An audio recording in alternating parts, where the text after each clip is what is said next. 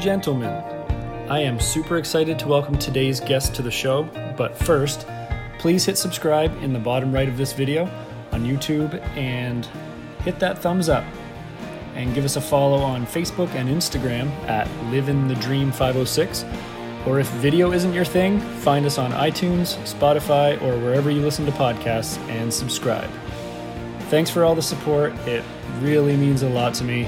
Sincerely, I can't believe the artists I get to talk to on this show, and that doesn't happen without you guys, so thank you so much. Seriously. My guest today plays keyboard in one of my all-time favorite bands, My Morning Jacket.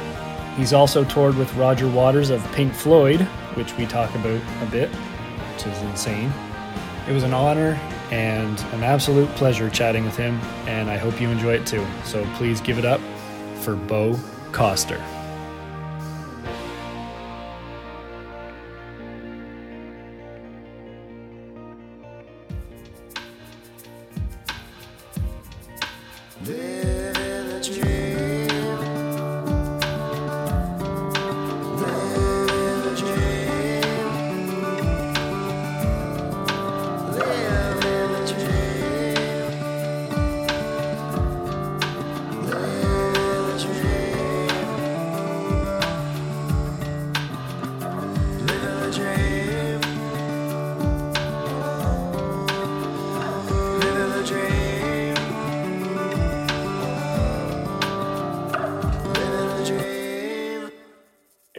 How you doing? What's happening? Not much, man. I got the record in the back there. Nice. All right, so Beau Coster of My Morning Jacket. How you doing, man? Doing well. Good. How you keeping busy? Man, it's a struggle. Is it? It just depends on the day, you know. I've had some, recording and music work, but that's not consistent. So I've been working on my own stuff, which, is easy for a while, but then, every day feels like Groundhog Day. I think part of being like an artist and like a musician is being able to bounce off the world, and get inspired or go out and see shows or like talk to your friends about music or whatever. But when you're just like by yourself all the time, it's just not quite the same. But yeah, man, a lot of long walks with my dog and Netflix. The usual. Yeah, totally. So you said working on your own stuff. So is that just solo project stuff? Like, I know you don't really release too much on your own, but is that something new? Just like solo piano stuff and just practicing and writing. I have a bunch of tunes that I need to record at some point, but I haven't done it yet, so I'm kind of still working on that. Now, does that project have a name, or is it just basically Beau Coster? Yeah, no, it doesn't have a name yet. For a while, like about a year ago, before I went on tour with Roger Waters, I was playing out like once a week with these guys in LA. And it's more of kind of like an improvisational instrumental thing, kind of like jazz groove. It's hard to describe, but it's more in that world. You know what I mean? Yeah. Some of that stuff that you're doing on your own, do you bring that to My Morning Jacket, or do you try to keep that completely separate? Yeah, I mean, My Morning Jacket is top down from Jim. It's not necessarily like a democratic creative process. It starts with Jim's songs, and he's kind of the creative director of the shit. So we kind of help him. You know what I mean? And so yeah, like every now and again, we'll have some ideas that end up in the song or whatever. But for the most part, it's his stuff. Yeah. So you mentioned right off the bat the Roger Waters stuff, and I had a ton of questions about that. So I'll jump right into that just to stay on the theme. I'll bunch it all into one, and then maybe I'll let you speak on it. Okay. Sean Etchison said, would love to know the types of things you experienced and learned touring with Roger Waters. Brian Cohn said the synth in Feel You reminds him of Rick White in Welcome to the Machine. And does he influence your sound at all? And Neil Burke says, go Bobcats. How has his experiences with Roger Waters influenced his on stage with My Morning Jacket? So if you could just like speak a little on the whole Roger Waters Yeah. experience, that'd be awesome. Yeah, I mean, it's hard to even know how that affected me, and how that experience changed me or whatever. But you know, working with somebody like Roger is like it's like playing with LeBron James or something. You know what I mean? Where it's just like he's such a monster artist because he has such a command of every aspect of the art.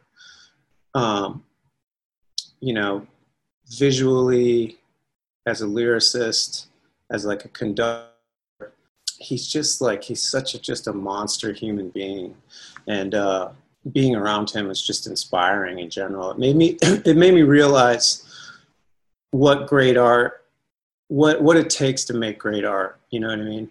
It's not just having a great voice and good and being good with melody, or it's not just being good with lyrics, or it's not just having a good sense of like art direction. It's all of it.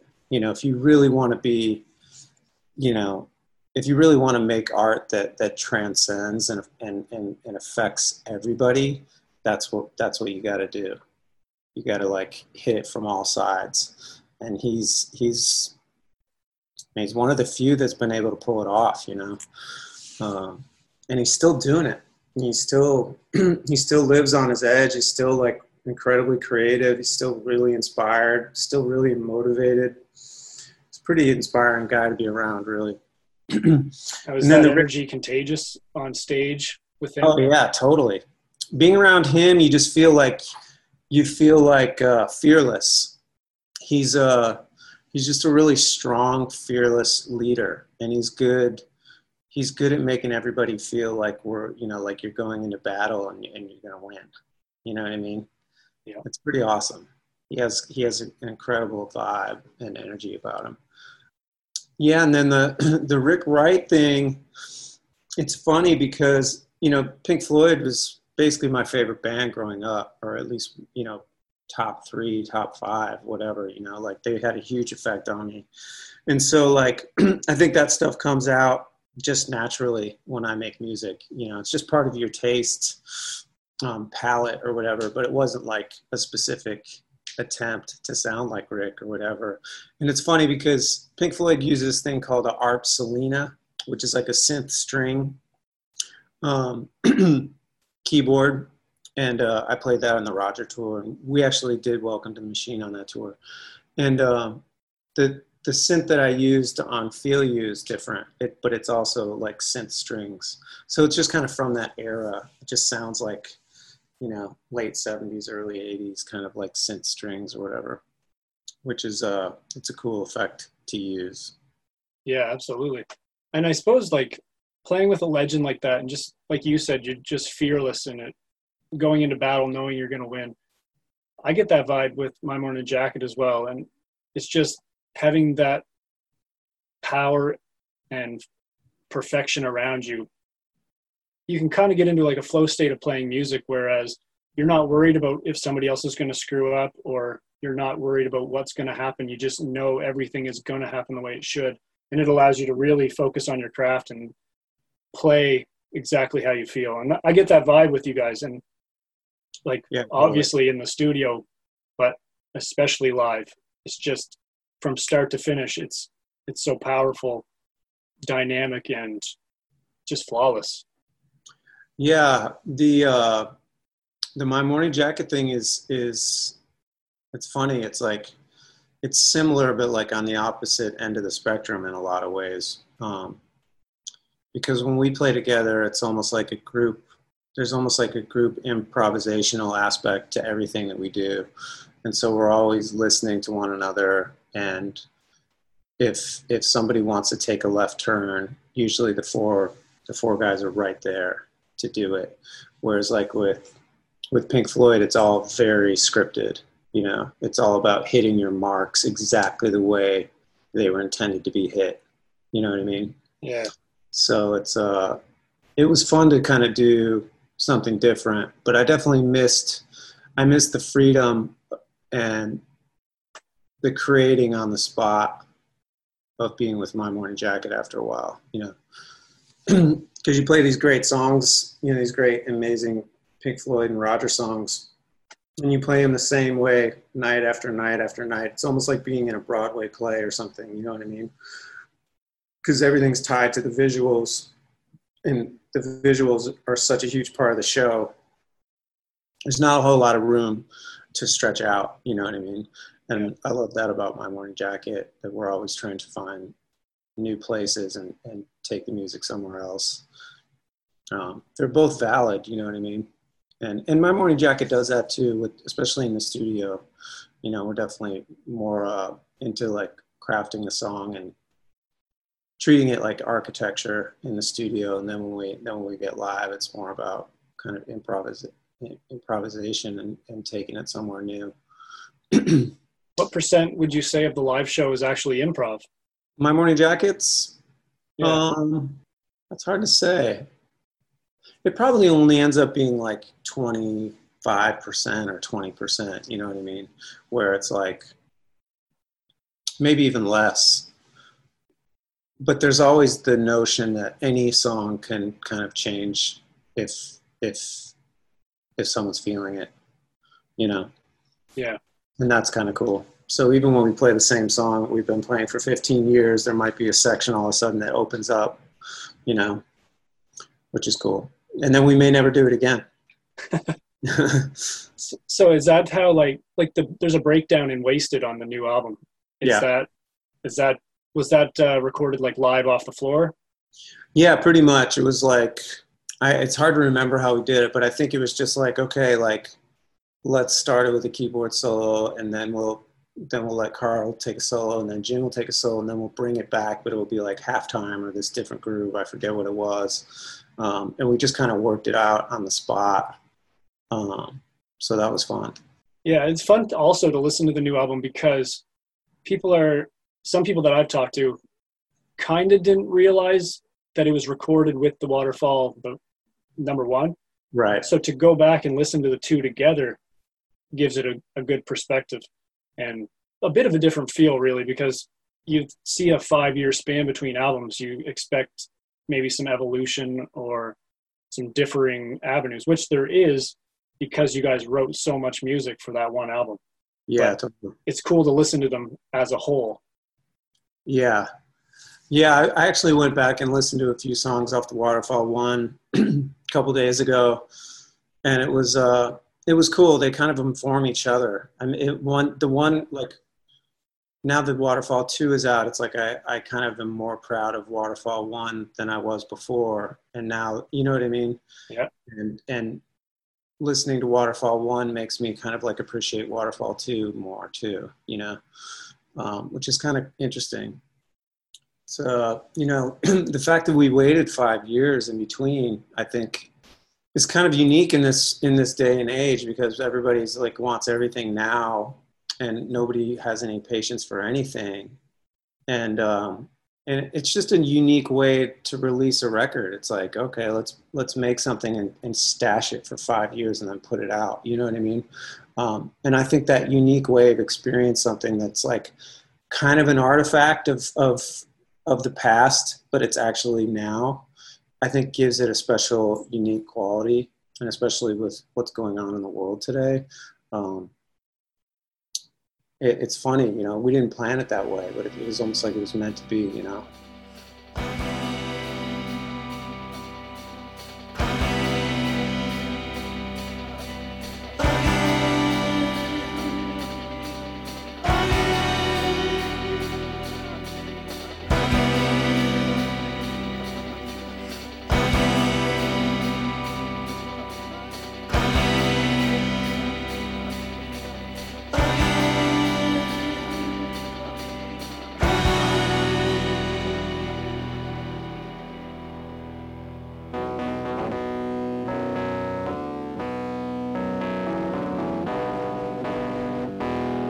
The idea was always there in its infancy. The seed took root over many years. An idea crawled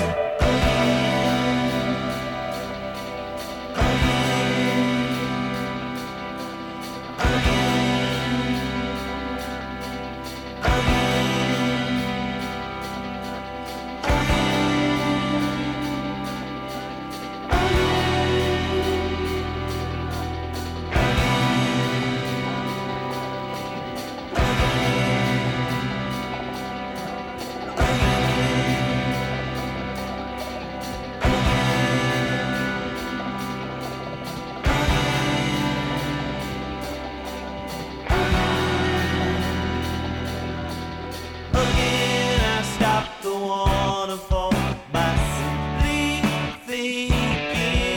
Again, I stop the waterfall before my breathing. Again, I stop the waterfall by finally feeling. Again, I stop the waterfall by just believing.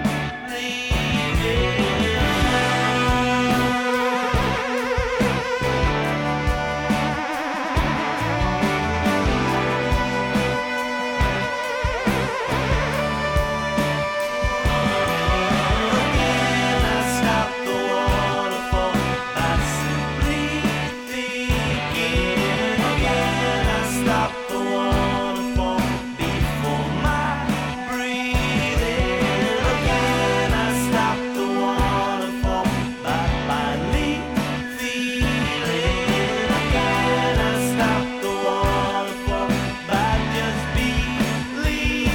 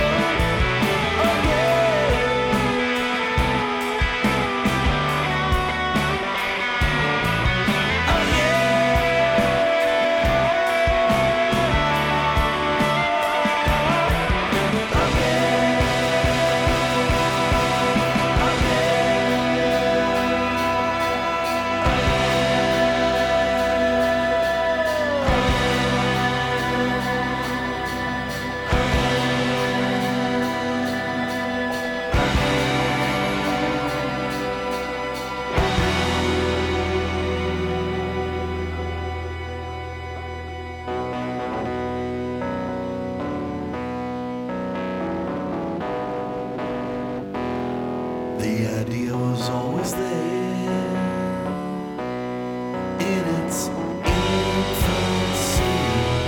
The seed took root over many years.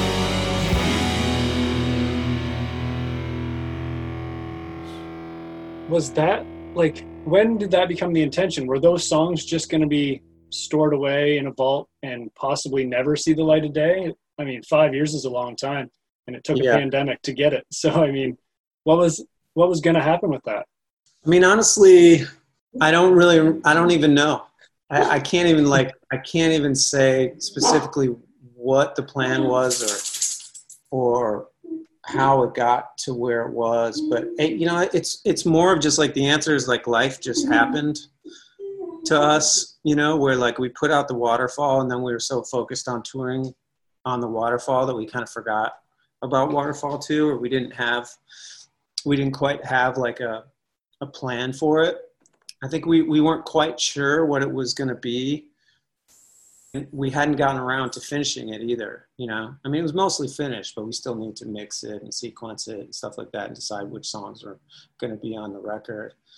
So it's just kind of like this unfinished thing that was sitting in the corner. And then we kind of got distracted and started doing all these other things. And then we kind of hit a wall after touring on the waterfall. We toured pretty hard on it. And then, just like life stuff and personal stuff started happening to various members of the band. And then I think, we kind of decided we wanted to take a break, just kind of like a bit of a hiatus. And so Jim started doing some solo stuff, and then I got the gig with Roger, and then Carl put out a record. So it wasn't really intentional. We just didn't really get around to it, and we didn't, I guess we just didn't feel the momentum too, to just put out another record right away. I think like a lot of people don't understand, like the process of making a record, mixing it, leading up to putting it out, all the decision making and all the heart and soul that gets put into it, and then you tour, and touring can be draining, man. It can be a grind, just like psychically, it drains your energy, especially like I feel like for our band, because we kind of give everything we have every night on stage, and we play long shows, and it's hard for us to just like clock in year after year you know, like put out a record, make a record, tour on the record without really like paying the piper, you know what I mean? And so like the thought of like make a record, put out a record, make a record, put out a record, which we had been doing for a long time, it's just not feasible. It's not feasible like lifestyle, you know, like for five guys to get along perfectly, make music perfectly, have a full tank of energy, psychically, physically, to not get hurt, to not get sick, you know, like, and I think the fans just like expect you to just like not run into walls and just like be this like perfectly operating machine all the time that doesn't need like some checkup and tune up now and again. It's just like, it's just not feasible. You know what I mean? I always think of like what Robbie Robertson said about the band at, like in The Last Waltz. He was just like, you know, like, I forget what the exact quote was, but he was just like, this touring lifestyle, he's talking about the touring lifestyle, he's like, it's an impossible way of life. You know, it's just really, you can't kind of tour nonstop forever. It will break you, or it will break some of you, you know, and it only needs to break one of you, you know what I mean, for it to be like, that, okay, that's it, you know. And even at one point, I think Levon, before the band even became the band, they were touring around, like backing up people, and he was just like, I'm out, man. And he went to go work like on an oil rig or something. You know what I mean? Yep. So it's like, you know, that happens to a lot of bands, I think, that are together for a long time. You know, you kind of hit a wall. You just need to take a break. And that's kind of what happened with us. Yeah. And it was originally set to possibly be a double or even a triple record. Yeah. Does that mean there's more songs from that recording process? Or? Yeah. There's a couple more songs that didn't really fit on either record. Songs that we didn't really love, you know, that I don't know if we'll ever see the light of day. You know, sometimes it's just not all worthy for release. Sometimes like a song can just feel like, oh, that's exactly like the song we've already done, or it sounds like an exercise. It's not really quite like worth it, like artistically, to let it out. So I'm not sure. Sometimes they come out as B-sides. I mean, our band, we release a lot. We release most everything that we do, so we don't really hold much back.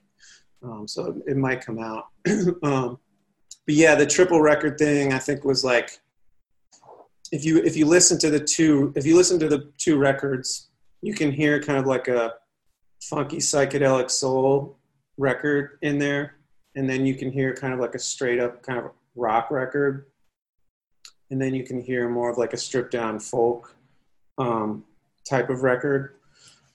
So that, I think that's kind of what we were thinking, you know, like stylistically there could be three records there.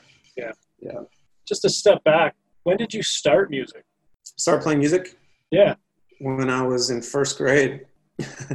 Started playing the piano, and my mom wouldn't let me take lessons a long time, and I begged her, and finally she let me, and that was it. I was off to the races. Right from there, you knew that was what you were going to do? Yeah, it's funny, man. Something like it just had a calling. And my mom and dad never asked me to practice, never asked me to go to lessons. I always wanted to do it, you know what I mean? Sometimes your mind and whatever, your soul just knows, you know what I mean? Yeah. Yeah.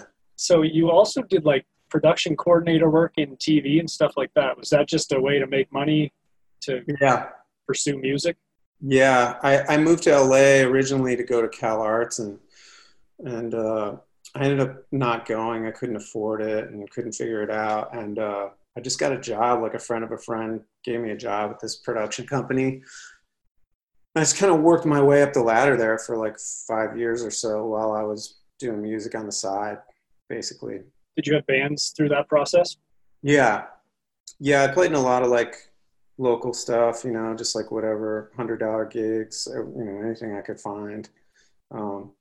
At the time I joined My Morning Jacket, I had been doing a lot of like kind of like live hip hop and soul stuff in LA. There was kind of like a pretty big like live hip hop scene at the time where MCs were playing with like live bands, and there was this 100-piece like hip hop orchestra at the time. That was like a big deal. So I was doing a lot of that stuff. I played in this band called Hoodie Smith. A couple of people in that band kind of went off to have like pretty decent careers. The lead singer, Jametta Rose, she kind of had she's put out a few awesome records, and the bass player Pete, he's like this monster bass player. He played with like the Zappa Plays Zappa band and all these guys, So that was a thing. I was doing a lot of jazz gigs. I was still studying music on the side. A lot of like singer-songwriter stuff, the Hotel Cafe, just kind of like whatever, you know what I mean? Yeah. So did you go to Berkeley straight out of high school? I did, yeah. And then I left. I was only there for like a semester. Oh, really? Yeah. So I'm like, it's funny when you like read the brochures for Berkeley School of Music, it'll be like this long list of famous musicians or whatever that went there. And I swear like 90% of them dropped out, after like a year. Almost none of them finished. Why'd you drop out? Man, I wasn't ready for it. You know what I mean? I was too immature. I was just kind of like, I didn't quite have, I just didn't have like the emotional maturity or like the ability to practice long hours. So I just kind of like, I felt intimidated and I was having trouble making friends. It was weird. I was just like home. I started getting anxiety, whereas like my heart was pounding and I was just like, man, I gotta get out of here. Yeah. And it was also kind of dumb because like the curriculum is just like, it wasn't that inspiring. You get like one lesson a week and the lesson was a half hour long. And so you go in and this dude, you have no relationship with them. And like, by the time you say hi and talk, you have like 20 minutes. And this is like before YouTube, And so it's just like, I was like, what am I doing here? I could like teach myself half of this shit. You know what I mean? Or I could find like a better teacher and just like study with them more seriously for longer hours. You know what I mean? Yeah. So it was just a half hour lesson and then basically it was you work on your own until next week. Yeah. Yeah. And there were like, there were other classes and stuff, like arranging and ear training and stuff like that. I mean, don't get me wrong, the school has a lot to offer, you know what I mean? But at the time I just was like, what the fuck is this? It just felt like a factory, you know what I mean? You go in the practice room and there's like 30 people in there and like everybody's like waiting to get in the practice room and it just felt weird. Yeah. So then you had almost 10 years or more until you joined My Morning Jacket in 2004. Yeah. So after that I went to Ohio University. That's why the guy in the chat or whoever that was saying good podcasts. Yeah, and that was kind of where I really like kind of started to cut my teeth musically. I played in a lot of different bands there. And I would just go to the music school there and just like sneak in practice rooms and like, just like, I was just kind of like self-teaching, you know what I mean?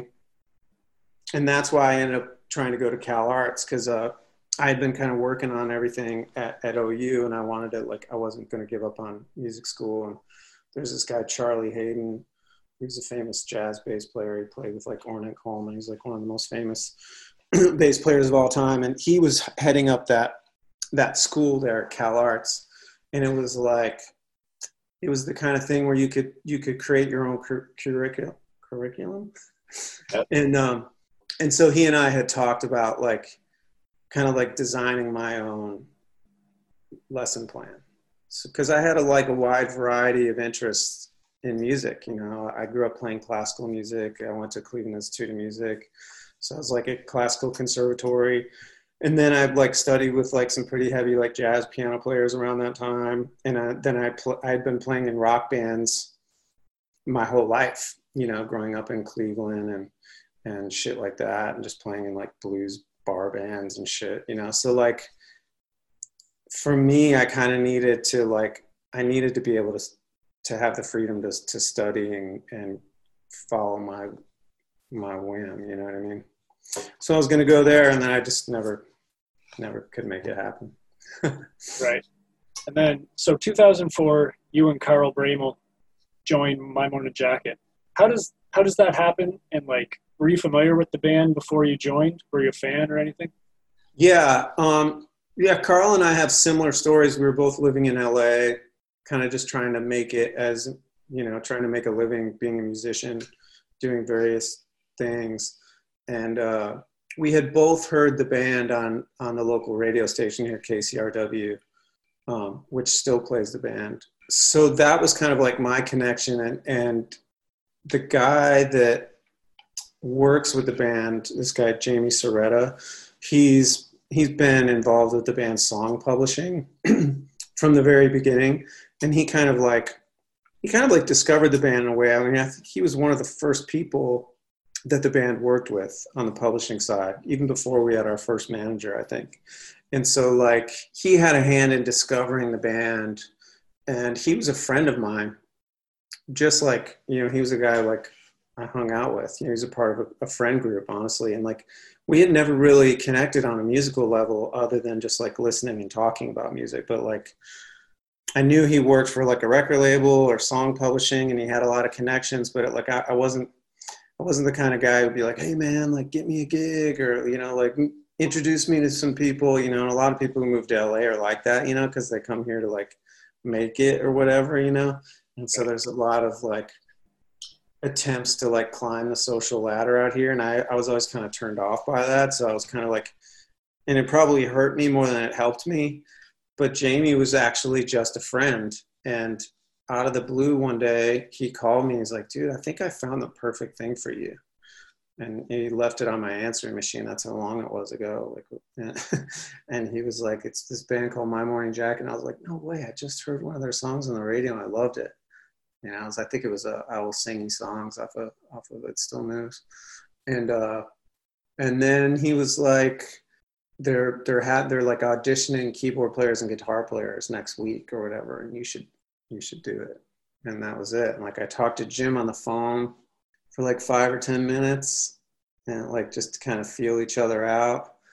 And so like that went well. And so then I auditioned, and that went well. And I think like 2 or 3 weeks later, I was on the road. Both Carl and I were on the road. Like, I think we had like a 5 or 6 week tour with Dr. Dog was opening up for us. And then we went to England and played this big show, this big Enemy show, the Astoria. It was pretty epic, man. What's it like to step into something like that, to go from basically nothing music-wise, like playing live, to such a big crowd and so much? I mean, man, I was just stoked in every way, because like, it's like every kid's dream to live out that like rock and roll dream of like being in a rock band and going on tour. It's just like, it just seems like the greatest thing you could be doing in your life at the time, And the thing about it was I really loved the music, and I really like connected to Jim's songwriting and his voice and his this like. There's a through line with all 5 of us, I think, that like is why we have such good chemistry. And it's like, it's an emotional thing, like we all kind of like vibe on that level. And so like when we all met, it's just like we all just got along really well. All 5 guys are just like really sweet, good people, we have like similar kind of sense of humors. And so it's just like, it's almost like when you meet like the love of your life, or one of the loves of your life, you meet like a girl and you're just like so excited that you met this person and you're dating them. It's like that new feeling. That's what it was like. It's like, oh man, I can't fucking believe I found these guys and I'm like playing this music. It's insane. So yeah, man. And that's, in a lot of ways, it's like how I still feel today. We're more seasoned and we're more jaded, and we've done so many things, and it's easy to like take it for granted, but I still feel that way, Yeah. Like when we just put out the record, I was, I tuned into the listening party or whatever, and I still had that feeling. I was still excited, I was excited that like we were putting out this record, and I was excited that we had done that work, and I have a lot of excitement to go on the road and play these songs for people, Yeah, absolutely. And you mentioned just like jumping into it and just, it was your dream and everything like that. And earlier in your career, you said that one of your dreams was to play Red Rocks. And Michael River was wondering, now that you've achieved that goal, like what goals do you have for the future? And what was that experience like also, like finally playing Red Rocks? Yeah, I mean, we've done it so many times now. Actually, like, I have like they give us like this little like trophy, and it's like a piece of the rock, and it has like the year and the dates. And I have like 6. I have 6 of them now. You know what I mean? It's like we've played there like 6 times, and some of them were like 2 nights. And it's funny, it always feels exciting. You know, it always almost like feels like the first time when you play there. There's something magical about it. And maybe it was just like growing up and watching that YouTube video, you know, like Sunday Bloody Sunday. I think, was that the song? And yeah, it's just one of these like hallowed grounds, you know. It's like playing Madison Square Garden or I don't know, you know, or the other ones. Well, there's the Gorge. Have you guys ever played the Gorge? Yeah, we played the festival there once. That's pretty epic. I remember waking up in the bus, in the tour bus, and there was a window. There was a window in my bunk in the tour bus, and I remember opening the window, and it was literally just the Gorge. And I was like, that's pretty wild. But yeah, I mean, it's a funny thing, you know. I'm in my 40s now, and I've been doing it for a long time. And after the Roger gig, I mean, the Roger gig, you know, if you would have told we always talk about this, like our 12-year-old selves or our 11-year-old selves, if you would have told us that this is what we would be doing, like our 12-year-old selves would be freaking out, you know. And like when I was in 7th grade, I literally listened to like The Wall and Dark Side of the Moon and Metal and Animals and like all these records, literally only like exclusively, you know. And I was like an angry, fucked up kid. Like I got in tons of trouble. I got kicked out of school. And like Roger's like rebelliousness and his like understanding of like the human predicament really spoke to me at the time. And so like if you would have told me that like I could be playing that music with that guy, you know, it's fucking insane. It's like you literally live out your 12-year-old self's dreams. And once you do that, it's like, it's almost like climbing a mountain. Like you climb Mount Everest and then you're like, now what? You know, now what do I do? There's a bit of that happens. And the other thing you realize is that those things don't make you happy. You know what I mean? Like what really makes you happy is like the meaning that you bring to the struggle of getting there.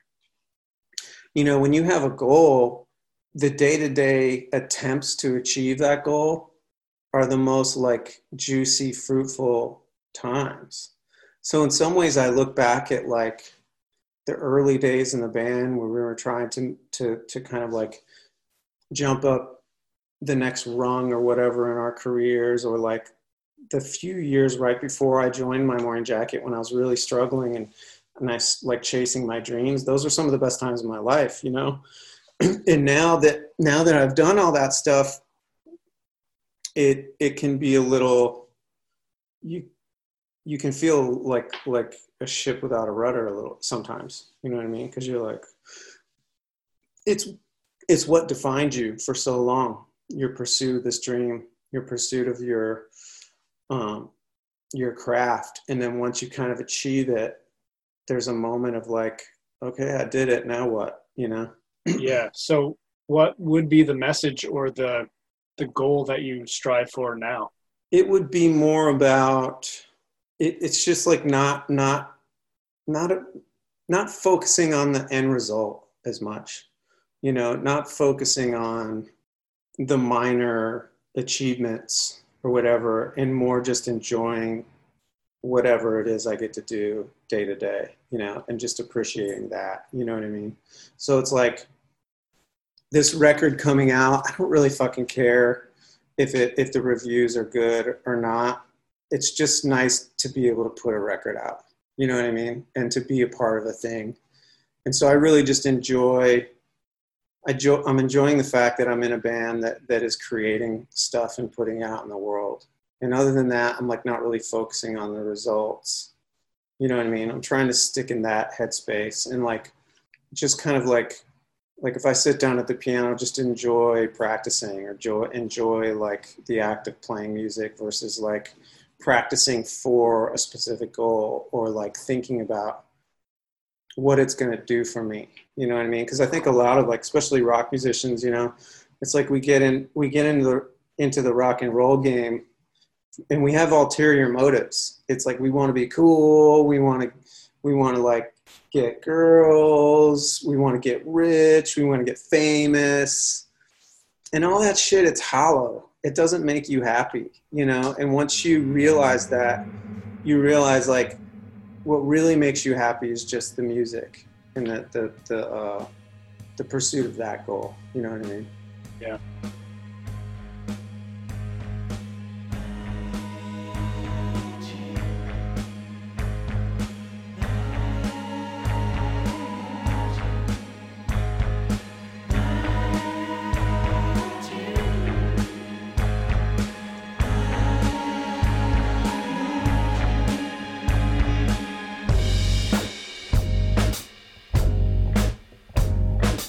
Ain't no magic bullet.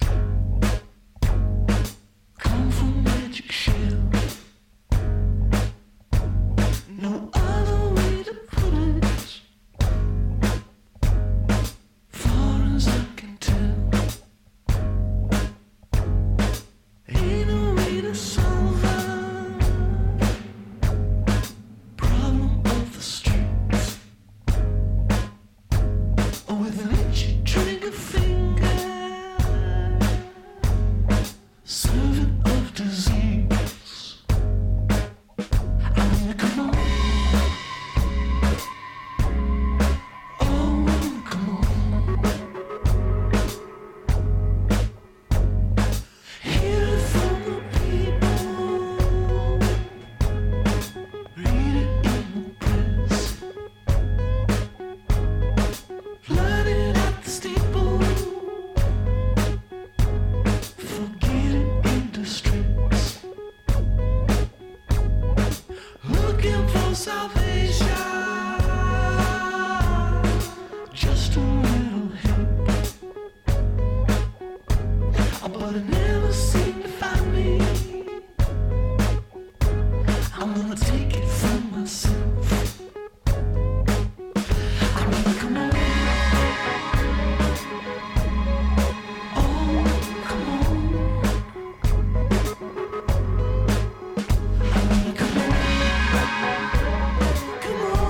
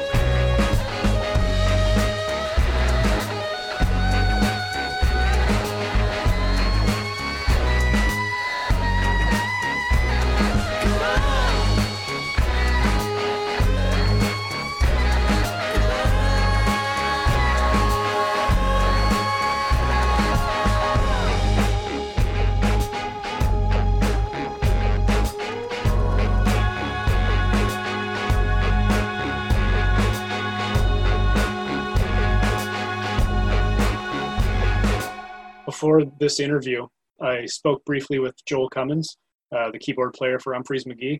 Yep. And just to get his input for a question for you, because Mhm. I'm a big fan of both bands. And he mentioned Yeah. that he met you one time on stage at Bonnaroo. Oh yeah. And he said to tell you that the new album is a really cool ride, and it goes in a few directions that he didn't expect, which he really enjoyed. That's cool. And he'd be curious to know how you choose your keyboards and tones for various songs and what goes into those decisions. Now, for me, if I can just ramble for a second, it's really, to me, it's a testament to how perfect you are at like tone painting with your parts in the music, like really setting the scene for each song. Like Magic Bullet, for example, really stood out to me. You really create a scene and a mood that like brings that song together so perfectly. And it's just the right amount of tension and suspense and darkness. And I found out after the fact of hearing Magic Bullet, that song is actually about a mass shooting. So it is a very serious subject, and it is very suspenseful and dark in its tone and emotion. And your parts are just perfect for it. And there's a couple other songs. I know I'm rambling, but Still Thinking, the keys create like a feeling of floating in thought to me, and just really reflect the lyrics in that song of like hoping and dreaming.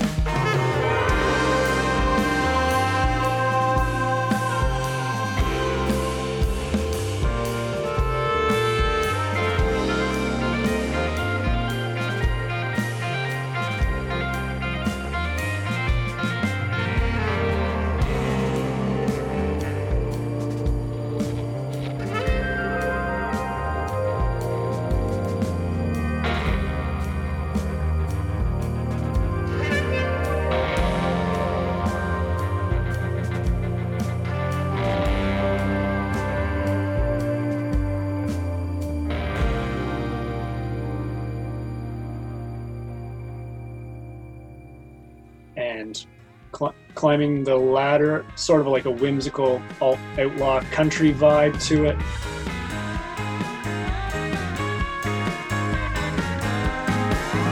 No one can believe it. Figures for somebody else. But all of the hardest lessons you gotta learn for yourself. Still climbing the ladder. Still paying my dues.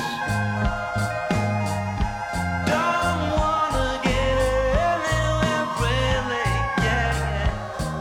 Step back to you. Hell for so long, but now that it's gone, gone, gone. Still searching, still searching, still searching, yeah, still searching. Held out for too long.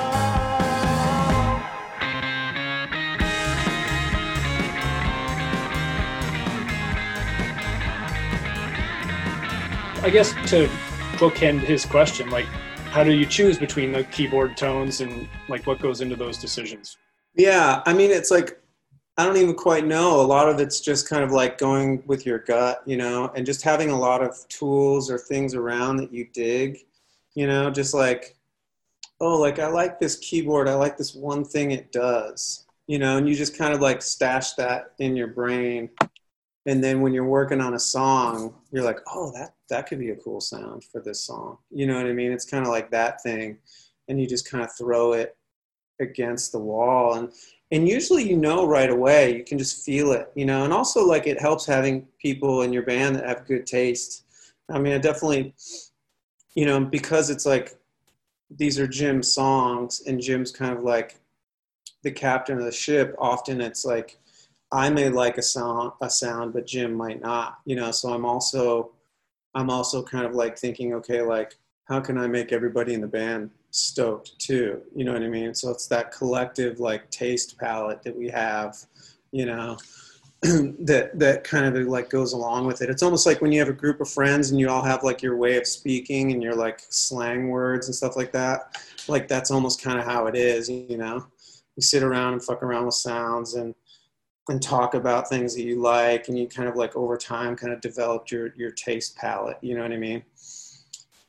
And I think like on every record, and Jim and I always talk about this, like we always try to find new sounds and new toys for every record, you know, and things that turn us on. So like when we get into the studio, we're not just relying on our old tricks, you know, and like it's rare that like, I don't know how many times I've repeated myself, but I think it's pretty rare, you know, like most records have new sounds, and, you know, there's obviously some tricks that I've used a couple times, but I try to keep finding new approaches, you know.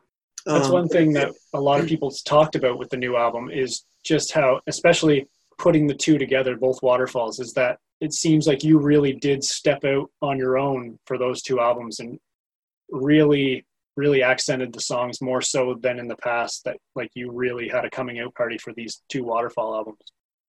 Yeah, I'm not quite sure why. You know, in our band, it's always been pretty guitar forward. And there's such power to like Jim's guitar playing and Carl's guitar playing. They have huge guitar tones, and the band is really about guitar solos and big drums, you know. And so for me, kind of been a supporting character. I've always just tried to play that supporting role, to be kind of a glue.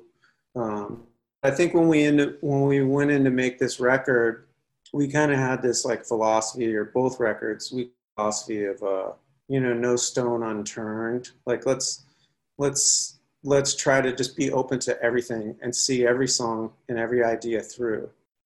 So I think we were a little bit more open-minded than in the past, where it was just like, all right, let's try it, you know. And I think that resulted in good results for the most part. I think sometimes it was frustrating for some people at times, because you know, we might have labored over things or tried too many ideas and gotten kind of fatigued by it all. But I think like the work paid off, you know. Yeah. But yeah, it's just all like tastes, you know. It all comes down to taste. You can't really teach taste. And I think like good taste just comes from like being obsessed with good music and just like absorbing as much of it as you can throughout your life. You know what I mean? So like when I go into the studio, the sounds and stuff that I pick are just like an amalgamation of all the music that I've loved and all the things that have like turned me on, and, you know, and I always tell like young musicians like that, they're like they'll ask for advice, and I'll be like, man, work on your taste, and, you know, and coming up with an original sound. Because I feel like so many people, they'll go on YouTube now and they just try to become like these technically great musicians, which is also valuable, you know, because the more technique you have, the more you can do, and the more you can do, you know, it's so you can play whatever you hear in your ear. You know, you never want to be limited in that sense, but like taste and original sound is where it's at, you know what I mean, for me. And I think all our heroes are that way, you know. Yeah, absolutely. But yeah, just being like a melting pot of all your influences, and then try to birth your own styles and taste out of it. Yeah, totally. And and try not to copy what other people do. Be inspired by what they do, but don't plagiarize. You know what I mean? I think a lot of people, they'll look at the way somebody dresses or the way somebody writes a song and be like, oh, I want to do that, you know, and so they'll dress just like them and write songs just like them. And that's like, I think it's a cool exercise, but you don't want that to be your thing. You want that to be like part of learning what your thing is, you know what I mean? Yeah, absolutely. I had so many questions sent in, so I'm going to do a little bit of rapid fire, try to get to as many as we can before I let you go here. Sounds great. So first and foremost, my son, Michael, asked, what's your favorite Jacket song to play? And he also wanted you to know that his favorite songs are Highly Suspicious and Victory Dance. Great choices. How old is he? 9. Sick. My favorite songs to play. God, I like so many of them. I've always loved Wordless Chorus. There's just something about like when the lights go out and like, because I get to kind of sit back in that song and just watch, because I'm just kind of playing this simple kind of rhythmic part. It's very like just triads, you know. I don't have to think too much. I just got to make sure I trigger the vocal samples at the right time, and so I can just kind of like sit back and watch the crowd and watch Jim sing. So I always look forward to that moment because I can just kind of like take it all in. That's like my moment in the show where I just kind of look at the crowd and watch it all go down. So much going on these days. Forget about instinct. That's not what pays. Pleasure up and down my smile. Kind of aches think it's all worthwhile. Tell me, spirit, what has not been done? I'll rush out and do it, or are we doing it now?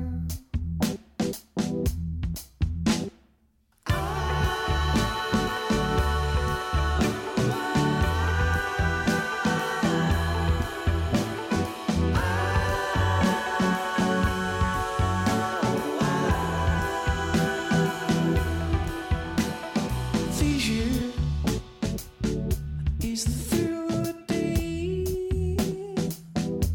Forget about feeling. That's not what pays. But you know, all of this can change. Remember the promise as a kid you made.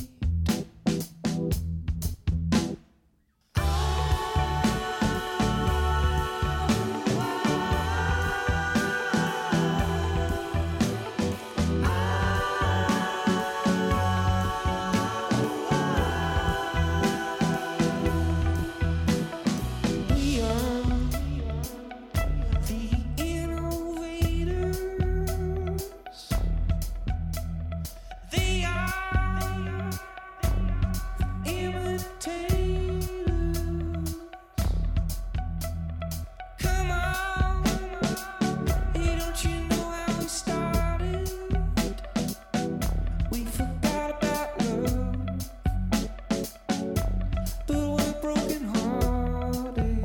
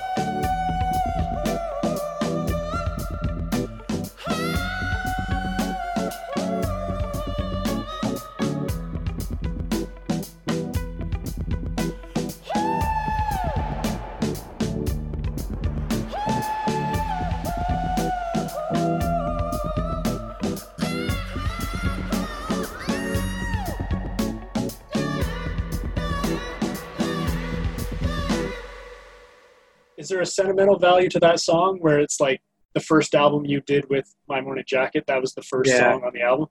Definitely. Right. Yeah. I was so proud of that record. You know what I mean? Because it was like really the first major record I had ever played on. And I remember just feeling like we had hit a home run. you know, I was just like so stoked on it, you know. And you did. So that will always like have a place in my heart or whatever. But yeah, I like Victory Dance. I love playing that one. Securo. God, I mean, yeah, there's so many. I like some of the It Still Moves tracks a lot. Like I love I Will Sing You Songs. I love playing that one. Steam Engine, Easy Morning Rebel. I love that breakdown. Yeah, a lot of them. Nice. Like some of the old ones too, like Old September Blues. I love to play. Nashville, Kentucky. I like playing Carl's song, Carried Away. I get to kind of stretch out and play the piano on that one. Yeah, that's a great track. Yeah, I like Jim's solo track too, the AEIOU. I love that tune too. Yeah. Yeah, a lot of them. I guess some of those are kind of more fun keyboard-wise. That's maybe why I like them. Yeah. This next one, I really like this question from Bernie Holland because I was also at this show. She says, I saw them play Bangor and Patrick got shellfish poisoning. So they played the entire set without him, which was insane. So fucked. So we were both, everybody's wondering, like all my friends wondering like what this show was like for you guys. And like, have you ever dealt with anything else that crazy on the road? Like, what was that night for you? Just walk us through. Dude, that was, okay, I have two stories. That was the second time that happened in Maine. The For first time Patrick? it happened, the first time was with Tom. Tom ate some shellfish, couldn't breathe, throat closed up, went to the emergency room, and we played the show without Tom, which is not playing a show without a bass player is like the worst. Because it's just like I was like trying to fill in with my left hand on like the roads and stuff. It was just so lame. And he ended up coming back for the encore, and he came out and played One Big Holiday like in his scrubs, in his hospital scrubs. It was pretty funny. It's crazy. Yeah, and then the other time we can thank Humphreys McGee for this one actually, because we were at High Sierra Fest. And I'm totally outing him right now. Snitches get stitches. But so like apparently they had played a show in this hall. Like we were doing like a midnight show or something, or we were playing like 3 a.m. or something. And there was like a bowl of candies on the table, and they were like, you know, those like colored foil candies where you don't really know what it is until you open it up. And Right. Patrick went backstage when we got there for sound check. We had sound check at like noon during the day. We weren't going to play until later that night. And Patrick ate one of them, and apparently it was like they were like laced with mushrooms or acid or something. And we found out it was like they were Humphreys McGee's later. And so Patrick went back to the hotel and was like tripping all day long. You know, and then like we ended up playing that show that night. So that was pretty fun. Was he like a little straight by the time it was showtime? No. 'Cause I think he ate a couple of them. He ate a couple of them. He said it was like the wildest ride he's ever had. He said he got in the zone though for a minute. He was like, dude, I was so in the zone for like 5 songs. That's crazy. Yeah. I don't know. I mean, you'd have to ask them. I mean, I don't know if they remember, if they're even guilty. Like we may not have known for sure, but I think they copped to it. I'm pretty sure they copped to it and apologized. Like, so sorry, man, we forgot that we left them there or whatever, you know? That's odd. So something like this has happened twice to Patrick. No, first time was Tom. Yeah, well, yeah, exactly, yeah. Once it was shellfish and the other time was psychedelics. Those are the only times anybody's ever missed a show, I think. That's crazy. Yeah, we've never canceled a show. I don't think we've ever canceled a show like last minute. The show always went on, you know? Well, that Bangor show was a really cool experience because I'd seen you guys multiple times before that. So to see it kind of be broken down into an acoustic type show was almost a treat, really. Oh, that's cool. Yeah, I remember we were bummed because we were headlining the festival, and it was such like not the right way to headline a festival. And I remember people left. I remember it was crowded, and then it ended up being like half full by the end. I was like, yeah, I don't blame you. Yeah, it was a rough was a rough vibe that way, but like I think for the diehards, it was a really really great experience.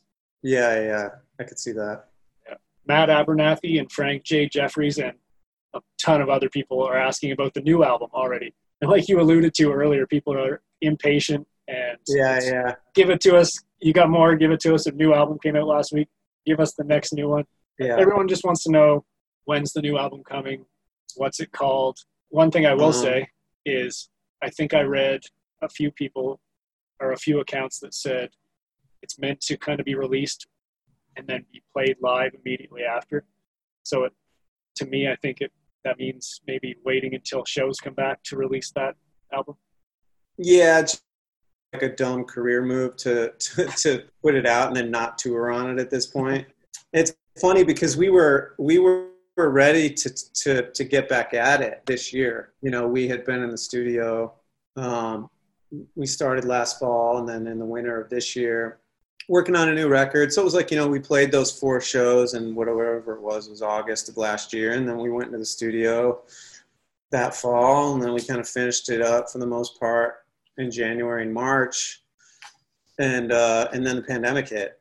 But we had kind of planned it out that we were going to not play any shows this year until the fall, because we kind of felt like it would be better to wait, because Jim had just put out a record. Like, Jim had been pretty active.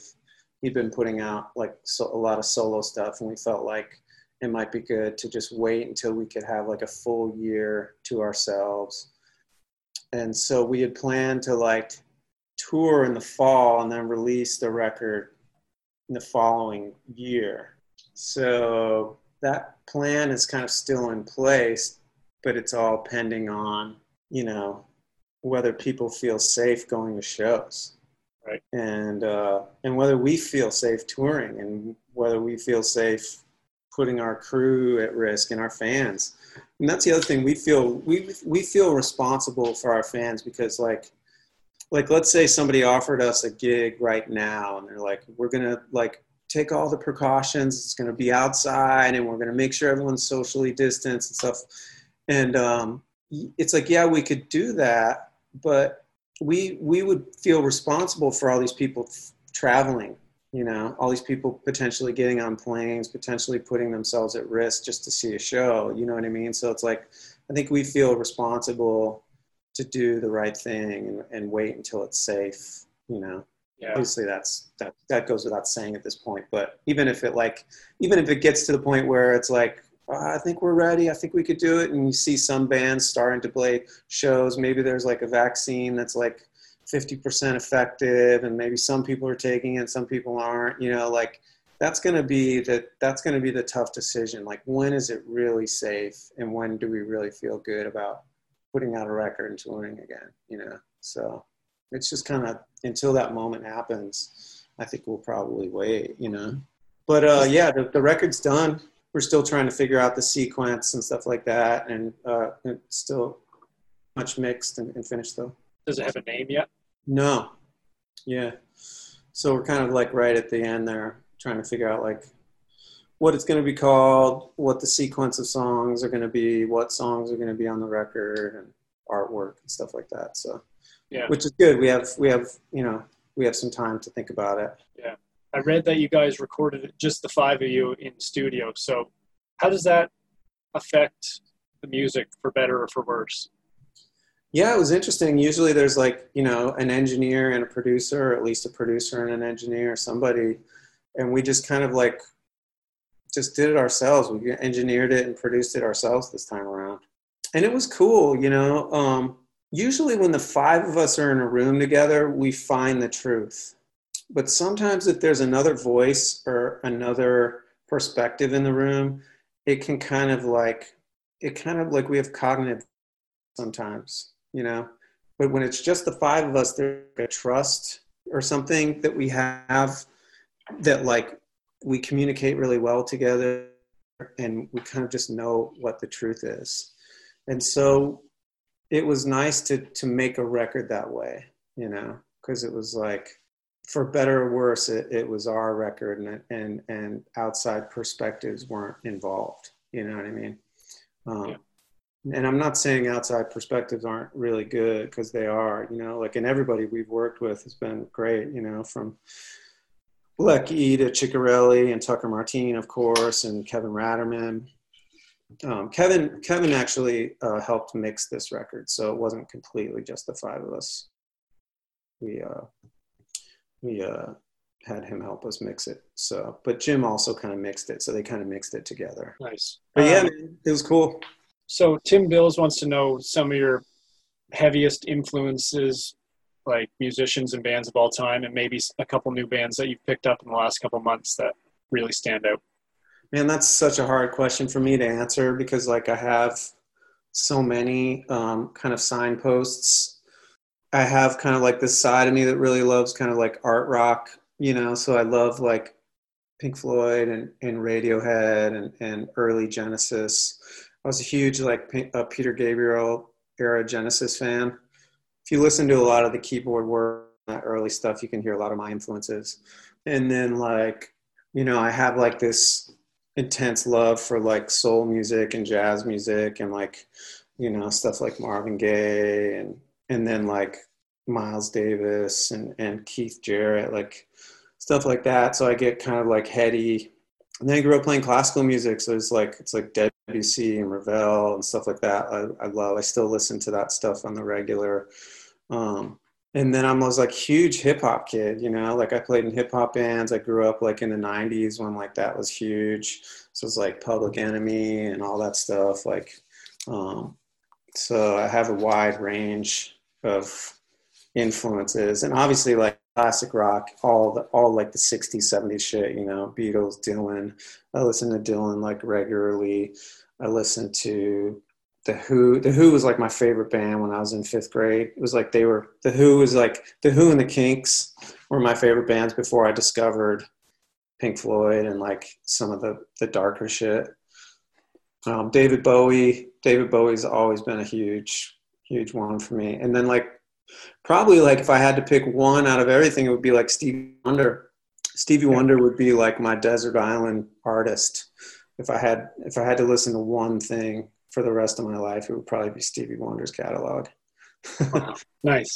So I don't know. It's all over the place. Yeah, that's a pretty broad spectrum. So I think that answers the question. Yeah. Well, I guess he asked for new bands. I haven't listened to as much new stuff recently, but trying to think. But like all the bands that people love, I'm into. You know, all the new band stuff, all the bands that we've toured with. Like, I still listen to new stuff all the time. Been listening to Big Thief recently. I really like them. So funny when like can't really like pull something out of the air, even though you know there's probably like 50 things you could say. Yeah, definitely. Yeah. All right, man. Last question. What waterfall is on the album cover of Waterfall 2? Oh, it's the same one. I think it's like the same one from Yosemite? No, it's God, I'm not sure where it is now. I'm not sure actually. I'm not sure. I heard some speculation from Waterfall. Like the first I heard that it was somewhere in Yosemite, but maybe somewhere in Oregon as well. Well, there's the Multnomah Falls outside of Portland, Oregon. It might be that one. God, it's so funny. I don't remember now. That's bad. Anyways, this was a pleasure and an honor for me talking to you. It was so much fun. I can't thank you enough for doing this. Of course, man. It was my pleasure. And I can't wait till things open back up and I get to see you guys again. Yeah, I'm optimistic. I feel like we're gonna get through all this. It was meant to be. For sure. Yeah. The new album, The Waterfall 2, available now. Anything else you want to say? That's it, man. Thank you. Thank you very much, and see you soon, hopefully. All right, man. Take it easy. Cheers. Cheers. In a dream I saw you walk like a kid alive and talking, that was you.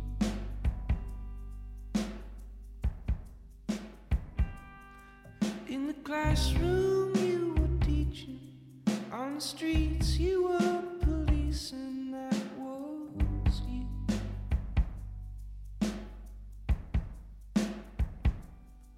to the one I now know most. I will tell him of your ghost like a thing that never, ever was.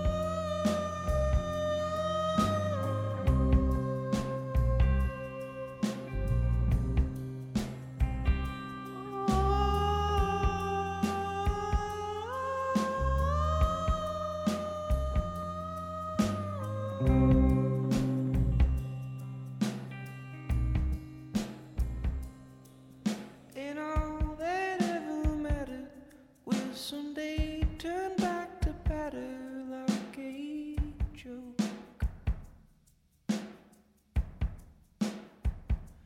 Behind thin walls you hid your feelings. Takes 4 legs to make a ceiling like a thing.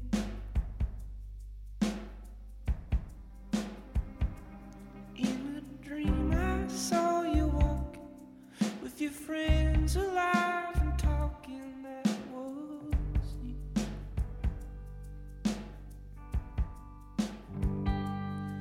Well, I saw it